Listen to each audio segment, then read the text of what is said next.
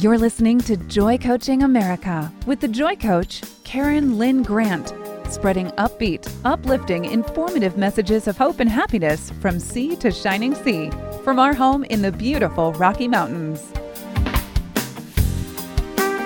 Welcome to Joy Coaching America. This is Karen Lynn Grant, and today I have the privilege of introducing to you an amazing man who is a wonderful mentor of my husband and mine. Manasseh Fotu is a wonderful husband. He is a wonderful father of 13. His beautiful wife, Lisa, and he are in Alpine or Cedar Hills, Utah. And we're so grateful today to have Manasseh here. He is one of the key leaders and mentors in life leadership. And his story is such an incredible story. And for our Father's Day program, I just felt that if I could interview any man other than my husband, it would have to be Manasseh Fotu. I have sat in audiences where Manasseh has shared his testimonials of fatherhood and husbandhood and the beautiful spirit that he projects. I wish you could see his illuminating countenance as he will share with you today some of his core beliefs and values and his story. And we're going to start at the very beginning, Manasseh. We're going to go all the way back to when you were a little boy in Tonga. And I would just love for you to say hello to our listening audience. And then if you'll just share your background as a little boy growing up in Tonga. Well, number one, thank you, Karen. I am so excited, to share, with your audience here, and what an honor, to share a little bit. And my prayer is that hopefully my story and my experience will help somebody out there, at least one person. It's helping me. So let's say that. So I just pray that that my story will help somebody out there and encourage you to not give up, but to get out there and know that, that God wants you to win, And so, my story, going back to the island of Tonga, I'm grateful for my parents, number one, because now that they're gone, they both have passed away quite a few years ago. I think I appreciate them more than ever before because I remember clearly now what they've taught me, the character and the philosophy and the whole, examples they've been to me, spiritually, mentally, and physically in so many ways, that, they've changed my life, So I look at my life, I was born in Tonga, the island of Tonga. It's one of the only kingdom in the South Pacific, I believe. It still has a king and queen, it's pretty cool. But leaving, Tonga when I was 10 years old, coming to America. But I want to back up a little bit. My family, there's 10 children in my family. My parents had 10 of us, 7 boys, 3 girls. And I was the second to the youngest, me and my little brother. But I just remember growing up, not knowing any different. I was, happy kid, and I think that's what you're going to find when you go into the island of Tonga is they're very happy people, And I believe one of the reasons is because they know who they are as people. They're God-fearing people, which I think has a lot to do with it. Tu'i Fa, the king of Tonga, the first king of Tonga, the first thing he did is he dedicated the island of Tonga to the God, to our Heavenly Father. And, when you do that, I believe it sets the precedence for the island, all of the people of Tonga, You'll find that one of the unique thing about Tonga is that on Sunday, it's Sunday. You can feel it, there's just a different spirit about it, and I believe that that has an impact in the people of Tonga. And in fact, Sunday, all the stores are closed. No one is allowed to drive. If you drive, you have to get permission. It has to be specifically for church. And it's cool because you hear all the bells ringing from different churches, because different religion and everything. But everybody knows it's Sunday. You're not supposed to play on Sunday. You're not supposed to, to any sports events or anything like that. It was time to go to church, That was a God-fearing king. Yeah. He really believed that if he would dedicate, the whole island of Tonga, that the gods would watch over Tonga, at another time, we'll talk about more stories about how all that rolled out, how Tonga's been protected from so many things.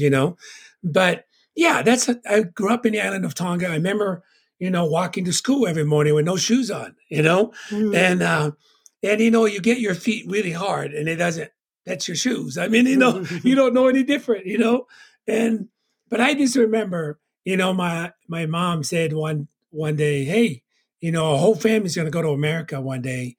She had this dream that was very clear that she wanted her children to have a better opportunity in the land of America, the land of opportunity. And excuse me. And I didn't know as a little kid what that meant. And of course, later as as that rolled out, I realized what that all meant. It was sacrifice, a lot of work. And I just remember my dad going, what are you talking about? We could barely making it here in Tonga with our big family. My dad farmed a little farm of sweet potatoes and bananas, all these fruits and, stuff. And then he would go to the ocean and be a fisherman. He was a fisherman, very, very good fisherman. But I just remember being really, really happy every day. I got to eat fresh fish. And my dad would take us to the little plantation that we had and getting fresh sweet potatoes every day and different things like that, helping my dad, every day. And my job every day in school, after school, elementary school, was gathering firewoods to cook our food in open fire. Wow. And so it was very interesting. And then I'll forward it a little bit. My mom said one day, said, look, they're going to be, our vision is to go to America and take all of you to America.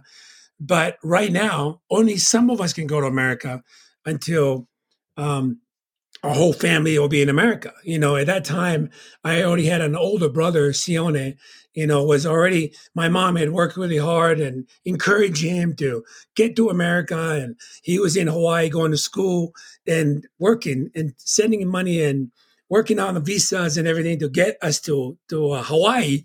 And so the day came when my mom and dad, had to leave, first to get to Hawaii because they're the one that get the visa, the only one got the visa and the funds to get them to America. And I just remember my mom, the night before, was all crying and everything. And I'm like, Mom, why are you all sad? She's like, well, because I'm leaving to go to Hawaii. And I'm saying, what's Hawaii? Where is Hawaii? I'm thinking just another island in Tonga somewhere. She goes, no, it's far away, honey. I'm not going to be able to see you for a little bit, for a while. I said, well, how long? She goes, I really don't know, and I'm like, what? You mean you don't know? I mean, I might not be able to see you. She goes, no. You're going to see me, but this is the way we got to do it because we don't have the money and your visa yet, so I got to go first and then we'll save up money and then you and your little brother will come later, and I just remember, okay, but it wasn't until that next day at the airport that I realized my mom's going away for a while. And, Wow. but, looking back, that's the sacrifice, you got to do sometimes because, and you don't understand that for now, back then, but you realize, dang, my parents went through a lot, and when I finally saw my mom, almost 3 years later, Wow. she said that every night she would pray. Then my little brother and I would come. And there were many times, after 6 months, she said to my brother, okay, I'm done. I'm going back to Tonga, because I miss my kids, my boys, and my brother would say, no, you can't do that. You can't do that. This is part of our sacrifice. You got to stay because it's going to be okay. And we were living with my aunt, uncle, my mom's sister. So everything was fine. It's just that my mom felt like she abandoned me, my little brother, right? So I'm like, and then of course, after a few weeks and months, you just go about as a young kid, until one day my aunt said, hey, guess what? You're leaving next week. You're going to Hawaii, because How old were you when that happened? I was almost 11, So she left when you were 8. 8 years old. Yeah. Yeah. I was almost 11 when I saw her, almost 3 years later. Right. And, so anyways, it was, so I'm like, what?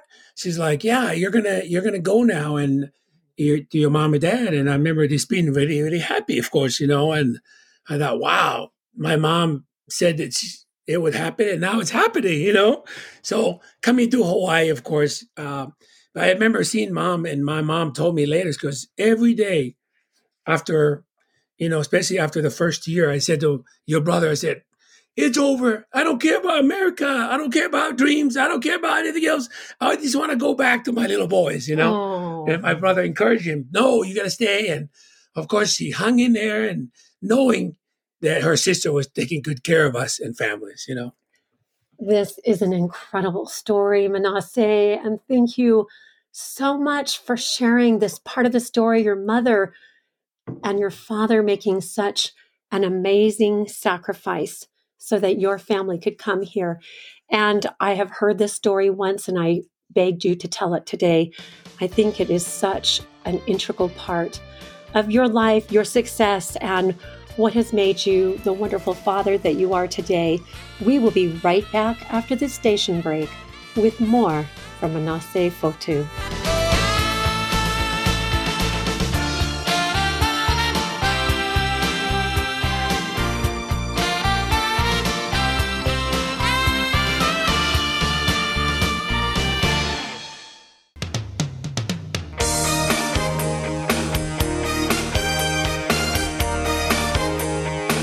From sea to shining sea and beyond, you're listening to Joy Coaching America Worldwide with show host and Joy Coach, Karen Lynn Grant. Welcome back to Joy Coaching America. This is Karen Lynn Grant, and today I have the honor of interviewing Manasseh Fotu, who is such an exemplary mentor in my life, in my husband Dell's life. We love Manasseh.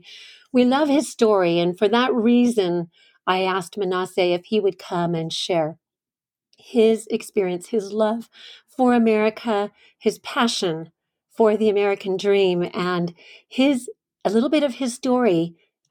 There's so many amazing things about Manasseh's story, but a little bit about his story. And we've just heard about growing up in Tonga and then finally getting to rejoin his mother and father in Hawaii, in America. And now, Manasseh, would you just pick up where we left off and take it from there? Absolutely. Thank you. Yeah, coming to America, of course, is so different. I remember arriving in Hawaii, and the first time I saw big hotels, at Waikiki Beach. What a different experience. I remember looking at my brother, and I said, what are those buildings? And he said, those are hotels. I said, what are hotels? And he said, people pay money to go there and they come on vacation here. And I said, what's vacation? All this new stuff, and of course, one of the crazy thing I asked him, I said, well, why are all those people laying on the beach naked? They were not naked, but for me in Tonga, that's not normal. They have people just laying out, like, because we're already brown and we don't need tan, but I remember saying to him, I said, why are they all laying there? And what are they doing? And he said, well, they're trying to get a tan. I said, what is a tan? Because I'm just a young boy, a little boy trying to figure out America, Mm. They said, well, they kind of want to get dark, brown like you and I. That's tan, And so I said, well, why? I want to be white, because it's funny because in Tonga, if you're more fair skinned, you're considered beautiful. And here I come to America, from Tonga to Hawaii, and people are trying to be brown, and I was totally confused. What the heck is going on here? And so very interesting as I'm learning. And of course the food is different. Everything is different. And of course when it comes to Sunday, I see people working on Sunday and stores and cars everywhere, and I'm going to church, and I'm like, it didn't feel like Sunday, like in Tonga, there's just a different spirit, right? Culture The whole shock. culture shock, right? And my brother's like, yeah, it's different here. I said, yes, it is different here.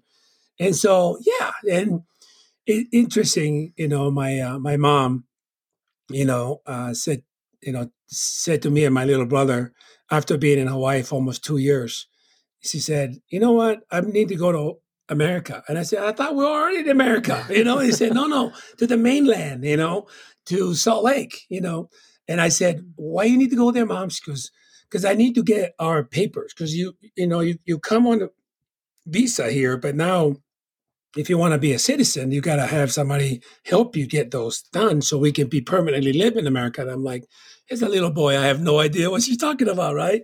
She was supposed to be there for like a week, and I'm staying there for almost a month.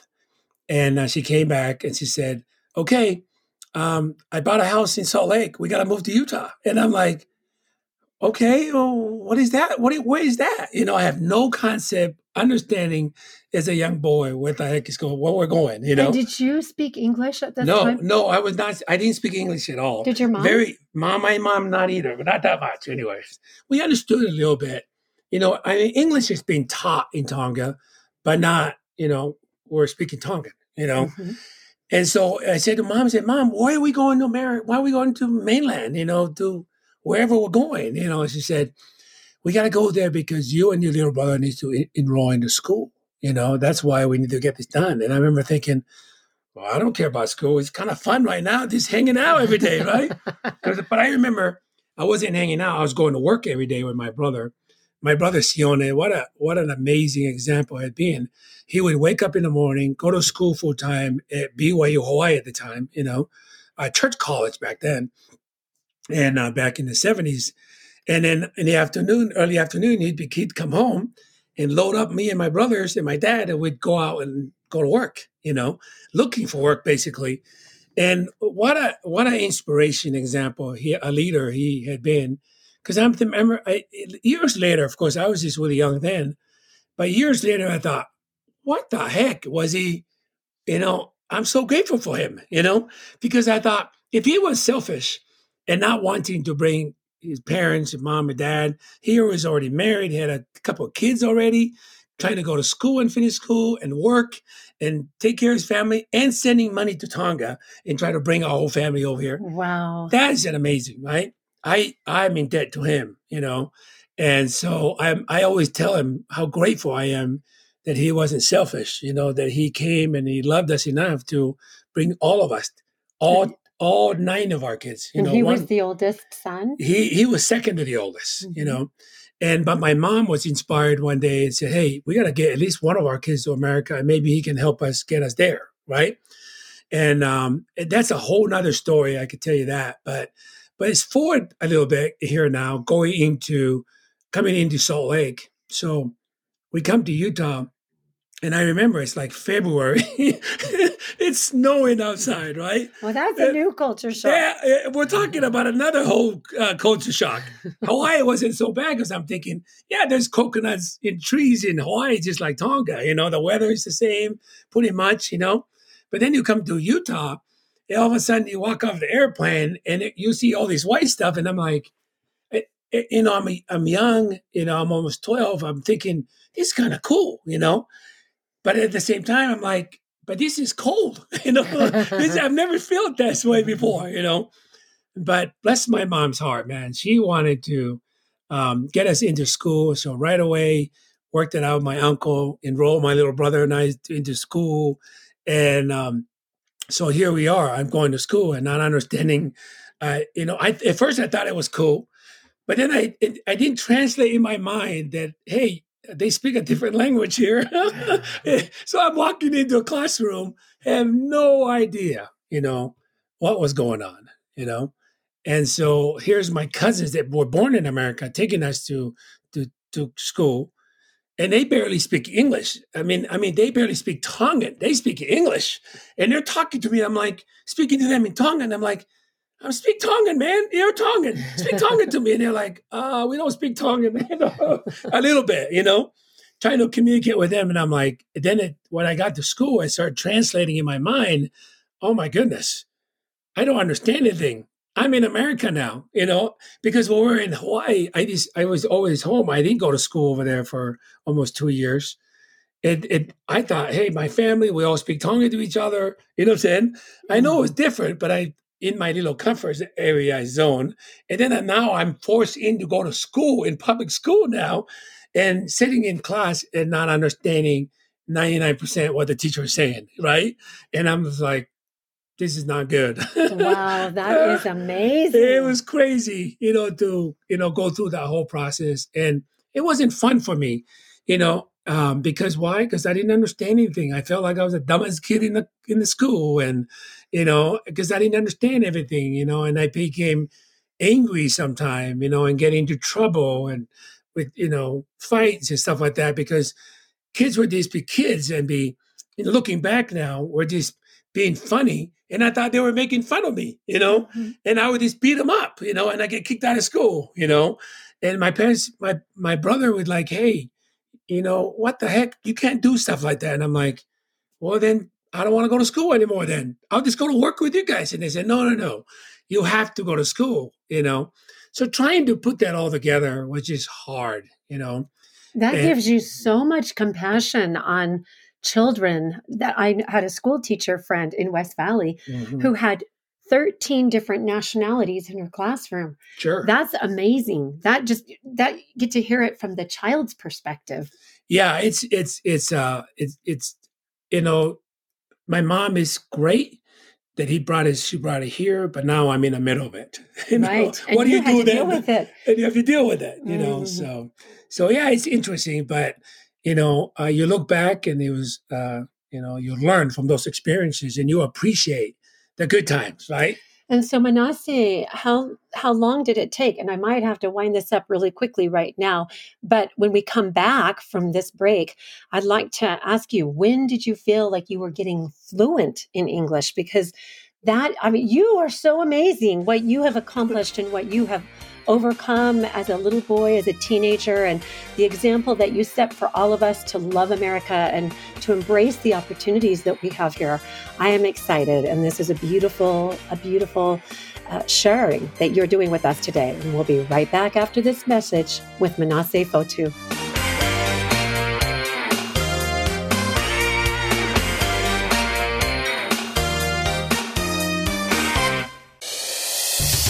Welcome to the Loving Liberty Radio Network.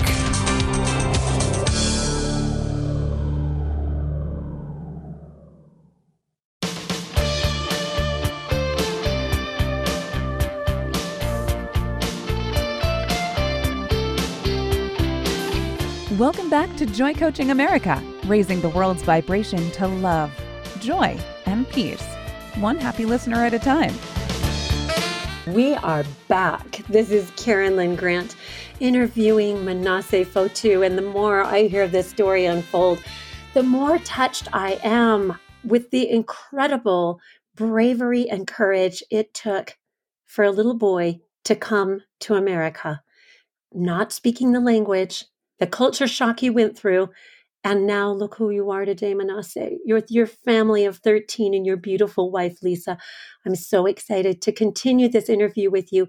And we were just at the exciting moment when I had asked you, when did you feel fluent in English?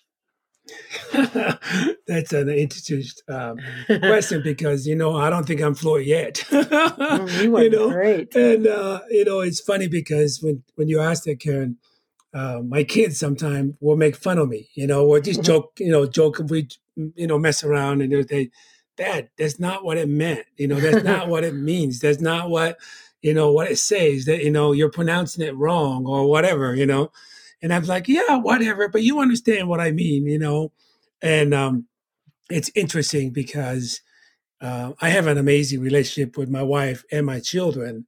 And so I don't feel like I have mastered English yet. I don't know if I'll ever do, However, I'm working on that all the time because meeting, great mentors like Orrin Woodward and Chris Brady have inspired me to read, and that's a whole different, thing in my life. I think that's probably one of the things that was key as far as changing my life, meeting mentors like them because But I want to back up a little bit and talk about, where they go from here. I remember, I was inspired one day. Well, how I really wanted to go to school every day, and it started changing my life. Was I remember going to a football game, a high school football game of my cousin. A cousin of mine. Sione Finau. I went to watch his football game, and I was inspired by it because I grew up playing rugby in Tonga with the coconut. You know what I'm saying? We didn't even have money to buy a ball, so we would just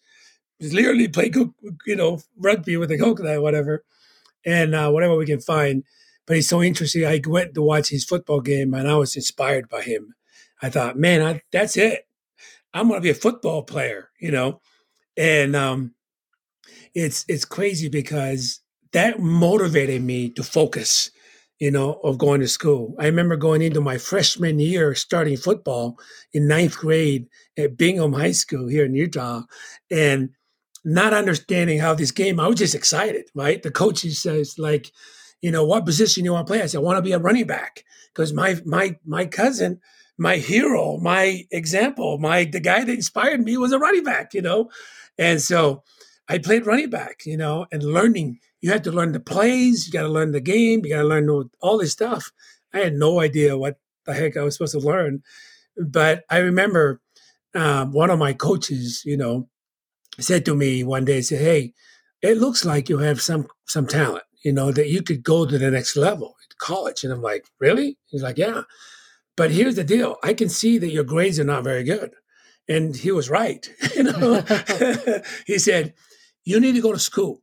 If you don't go to school and get good grades, you cannot play football." And I remember thinking, okay, how do I do that when I don't even understand everything, I mean, I'm starting to learn now, going from junior high to high school now, it's getting better, but still school was really hard for me because, high school is a lot harder than junior high school, Right. And so, but he said, "You know what, Manasseh, if you just go to class every day and then you and I can work closely with the teachers and they're going to help us out, I'll talk to them." And you know what? He was right. Here's my coach, head football coach, Jerry Fyatt. At Bingham, back in those days, said to me, "Manasseh, I think you're gonna be good, and you got a shot of going to college to get a scholarship." And I remember thinking, "Wow, that would be amazing, coming from Tonga to That is going to amazing. a university to play football. Are you kidding me?" I didn't believe it at first, but the more I played, the more I got better, right? But I remember, just struggling through. He would help me with the plays and figure it all out, trying to figure it out. And I wasn't playing, very much because I didn't know the plays yet. But I remember one day we were playing against Hillcrest High School, and the starting running back, the coach, because when you're not playing, you're just standing there on the sideline, you're not paying attention because you're not going to play, right? There's game 1, game 2, game 3. And I'm like, oh, obviously I'm not going to play. I'm just going to be part of the team, but not play at all, right? And so I'm standing on the sideline. The game is going on. I'm not paying attention to anything. I'm just sitting there watching the game. And I hear my name, Manasseh. And I'm like, what? And I'm like, is somebody calling me? No, that's not. And then my teammates run up to me and push me and say, "Dude, the coach wants you. You're in." And I'm like, "I'm in the game? Are you kidding me? Are you serious?" And he's like, "No, you're in." And I look at the coach. Coach is singling me in. I got to run in. I'm like, oh my goodness. I almost forgot my helmet because I'm with no helmet. I'm just standing on the sideline, right? So I grab my helmet and I'm running in there. And the quarterback looks at me and goes, "Dude, you got this. 32 dive. You know what that is?" And I said, "No." And I said, "That's on the right side, the first hole on your right side. That means that between the center and the guard, there's that. That's it. You just run through that hole, right?" And I remember, how excited I was to be in there, right? That I got a chance at it. And you're supposed to take a one step to the left, because you're trying to fake out the defense. Well, you go step to the right and then hit the hole. I didn't even step. I just hit the hole. And well, it got to give the quarterback time to hand, because he's got to do a pivot, all the way around to hand me the ball, because we're both we're supposed to fake out the defense first and then hand me the ball. Well, he barely got the ball into me. And luckily, he saw that. He probably in his mind goes, "I better hurry because I don't think he's going to do stutter step. He's just going to hit the." And sure enough, he he barely handed me the ball. And I went to the ball. I remember hitting one person, and I spinned around and ran like almost a 90-yard touchdown. First play, right? And the coach is like, what the heck happened here? Because what happened was that the starting running back, something was wrong with his helmet, his equipment. He had to come out. I'm just going in supposed to stand there or whatever. The quarterback decided to call a play, hand me the ball. I ran a 90-yard touchdown almost. And the coach like, okay, that's our guy right there, right? And so because I didn't know football, all I saw in football was when you make a touchdown, you're supposed to spike the ball, right? I didn't know that. Only professional people do that, right? Well, because they throw a flag, they don't take your touchdown, but you get penalized, right? Or they do the extra point for them. So I remember spiking the ball in the end zone, and I come running out, and the coaches and everybody, the coach grabbed me and pulls me through this and said, "Look, you're not a professional yet. You're an amateur." 90 yards is a professional. He said, "You're not supposed to spike the ball yet, man. That's only professional guys." And I remember thinking, I didn't know what the heck he was supposed to do. I was just excited because that's what I saw on TV, right? And so it just kind of shows you how I had no clue what the heck I was doing out there. But I remember the coach saying, "Okay, you're the starting running back now." And I remember thinking, "Coach, but I don't know the plays." He goes, "Don't worry. The quarterback and I will tell you what to run, And then from then on, the quarterback would say, "All right, you're going to run here. You're going to run this way. You're going to go for a pass." And we worked on it. And I ended up starting the rest of the year, And but that's the story, right? And I remember my dad, his was really funny. I remember the first 3 or 4 games that I didn't play, my dad would come to the game, And I said, "Dad, look at my uniform. It's clean. Don't come to the game. I'm not playing." He goes, No. I just want to come watch your team because you might play one day. And guess what? He showed up at the game when I ran that 90-yard touchdown. And I remember, I will never forget it. As I was running back after I spiked the ball, I was running back to my sideline. I remember just looking at my dad because, freshman football, hardly anybody comes. And it was a away game, right?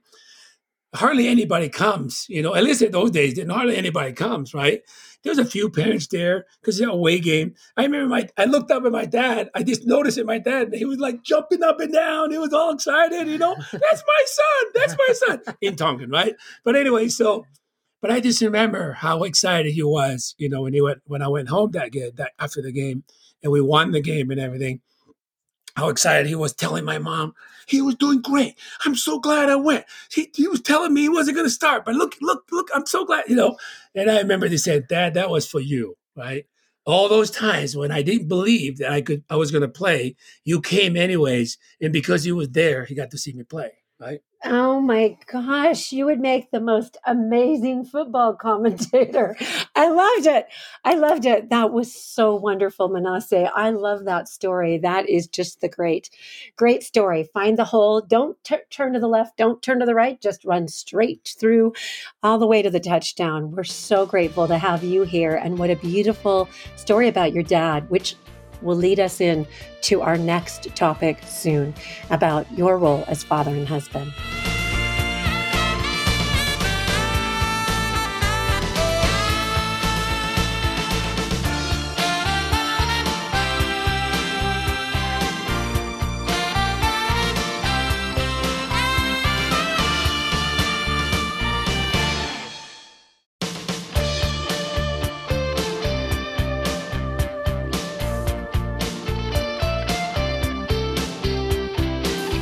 Welcome back to Joy Coaching America, raising the world's vibration to love, joy, and peace, one happy listener at a time.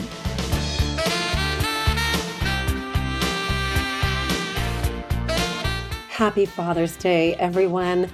I can't think of a more significant person in my world, other than my husband, than to be interviewing Manasseh Fotu for this special tribute to fathers.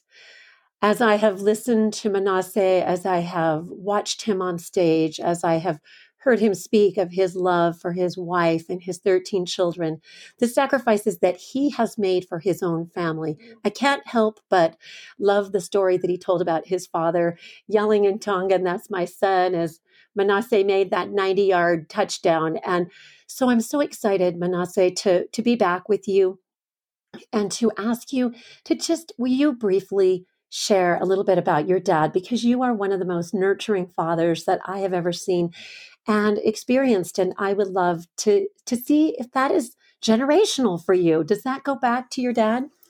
Absolutely, and be honored to talk a little bit about my father because I believe, as a matter of fact, my mom and my wife Lisa, sometime would say to me, "Man, you're just like Grandpa, or you're just like your dad," And what an honor, to say, to have that, be representing my father as a great man. His first name is Malachi, Fotu, and with the Malachi from the Bible. It's where he got his name. But I just remember, growing up, in Tonga, come to Hawaii, coming here, as one of the hardest worker in the world, trying to provide for our family, working construction with my uncle, Sateki Finau, and trying to take care of our family in America, and to see, his example. And so I think the thing that I would like to share about my father, what I remember the most, he was, number one, hard worker. Number two, he was a man of character. And he was one of the most honest person I've ever seen in my life, right? And he was a man of faith. He was a God-fearing, person. And as a young boy growing up, you don't understand all that later, until later you realize, wow, you know, my dad was an example of man, of just making sure that he was taking care of our family, working hard, making sure that he was an example of character to me all the time. Never once did I heard him, you know, try to cheat somebody or doing this or stuff. Man, he was a man of character, right? He was a man of God. I remember he was a man of faith. And you told Dell and I faith promoting experiences where your father overcame illness due to his faith, his great faith in God. Yeah, he thank you. He was a man of faith. And every time I think about him, and it encourages me, right? When I built my business, when I was struggling trying to support my family, I kept thinking about my dad and my mom, how much faith they had in God, and not to give up, not to, that's what I see. My parents is they were people of faith, hardworking, and not giving up, honest with their dealings, as I was growing up. And that just encouraged me that, man, if you have faith, you're a hard worker, you do all the right thing, you know what? You're going to be fine. I just remember when my dad died, I was one of the very, very few people that got to say goodbye to him, a day before he died. And knowing that he left with a smile in his face, he had no regret, that he knew he was ready. I mean, he was literally ready to return, live with our Heavenly Father, because he had no regrets about anything in his life, and I thought, that's the way I want to go, man. I want to go like that, And so I'm trying to do the best I can to be that kind of a father, So it's been very interesting, of course, marrying my amazing wife, Lisa, it's a big part, of creating that winning culture. So I guess my deal is, how is I, as a father to 13 children, how do I take some of the things that I've learned from my parents and my experiences and things that I did in my life to creating a winning culture, And so I believe my parents played a very, very important role. I also believe my brother and sisters played a very important role. My brother, Sione Fotu, he has 7 children of his own, and, he's been amazing, successful, lives in Hawaii, was a great mentor to me, as a great example. And then, of course, as I left, I went to college, I did different things, trying to figure it all out, playing football, learn from coaches, but I really believe what really got me, dialed in as far as learning and growing was when I was building my business and I met Orrin Woodward and Chris Brady, which were amazing fathers, and interesting enough, a lot of the characters that I learned from my father, I also looked at Orrin and Chris. they were kind of the same way too.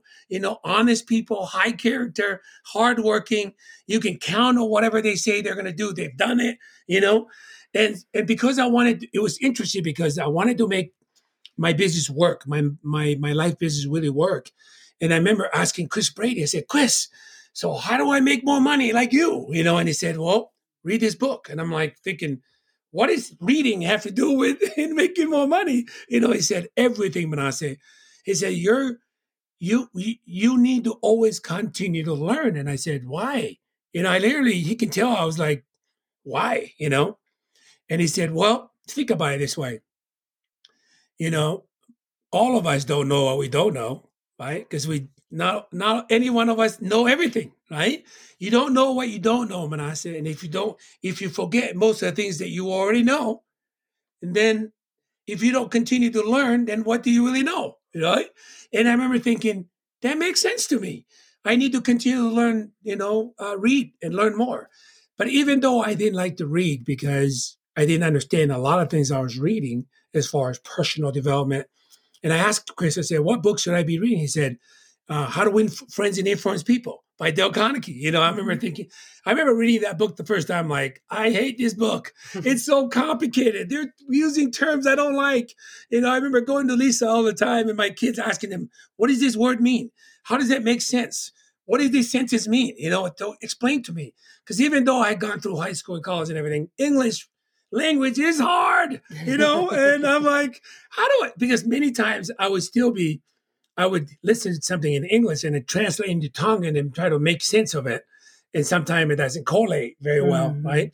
But I remember asking my kids and my wife all the time because I avoided reading. I read it just enough in college to be out of there, to make it through college, And so, but when I met Owen Woodward and Chris Brady, I wanted to make enough money. I wanted to be successful in my business. They inspired me to read. And I decided, okay, that's what it takes. I guess I better learn how to read better. I better learn to understand this.